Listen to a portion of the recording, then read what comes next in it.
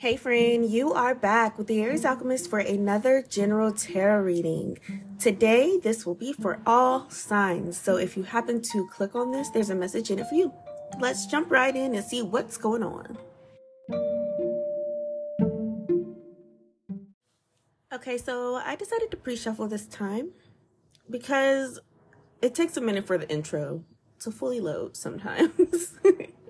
If you also do podcasts and you use Anchor or what is now Spotify podcasts, you know what I'm talking about.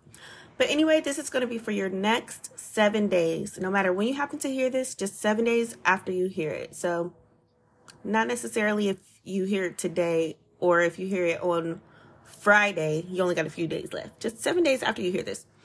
So first, what needs your attention this week? You have the Four of Cups, the Nine of Pentacles in reverse, the Nine of Wands, the Page of Swords, and the Observer in reverse, which is also the Hangman in the traditional decks. So what needs your attention most is that mostly your emotional capacity. It's like you have a lot going on right now. Some of it good, some of it bad, all of it overwhelming. And you'll find yourself feeling a little bogged down by all of it. I'm seeing that some things with work might not be going the way that you want it to, but you're being let know. That doesn't make any sense. Your spirit guides are letting you know that you are protected, though. It's more about your perception. You just have to see this all in a way that you understand that everything that happens really is for you and is not happening to you. So that's the main thing for you to focus on this week. What obstacles might you face? You have the Two of Swords, the Ten of Swords in reverse, the Five of Cups, and the Queen of Wands in reverse. So the main obstacle is that somebody is trying to throw you in a jar, light a candle on you. Not even because of something bad that you've done. They're just kind of awful people. And they tend to do this a lot.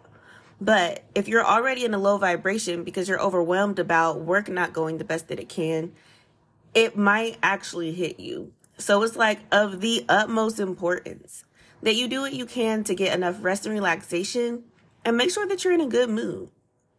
Whatever this is that they're trying to do exactly, and whoever it is, you already know because you've been through this with them before. You might not have realized that they're doing magic on you, but you just know that whenever they're around or whenever you think about them, it doesn't feel good. So what opportunities will present themselves for you? You have the Knight of Wands in reverse, the Eight of Wands, the Chariot in reverse, the World card, and the Justice card. So you have a beautiful opportunity to see karma in action this week. That's something that I personally love. I know the karma is always fair, it's always balanced, and people will always get what they deserve.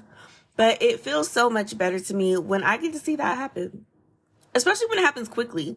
Like they did something to you yesterday, today their life falls apart. I love that shit. Maybe you love it too. But that's your main opportunity this week.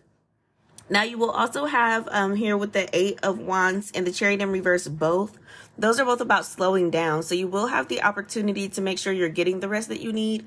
Again, it's just like you got to put your back into it. I didn't want to say that, but it just came out of my mouth. You have to really put your mind on the fact that rest is productive and you do deserve to relax. That way it doesn't overwhelm you and you're not just thinking about everything that you're missing. So a word of advice from your ancestors. We have two cards here, two oracles. It says, refine your attention and make a plan. 333 on the timer when I said that. Stop thinking about everything that's going wrong. I get it. There are things going objectively wrong because you scripted it out and it's being the opposite of what you have scripted. That's wrong. I get it.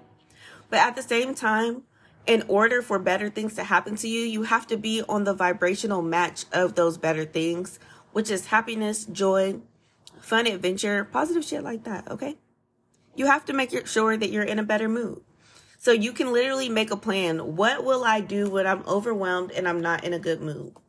A list of like 5 things that are guaranteed to put you in a good mood. A couple things for me is like going electric scooting, going to the arcade, painting, taking a motherfucking nap, and eating a donut.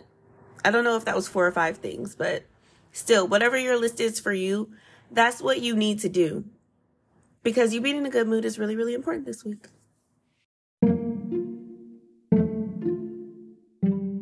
Well, okay, friend, that's what I have for you today. If anything resonated, please comment on this podcast, like it if you're on a platform where you can like it, share it with somebody else you know, and of course, subscribe. I do drop something at least once a week, possibly more. You'll never know if you don't subscribe. And these are also timeless, so no matter when you happen to listen to it, something in it is for you.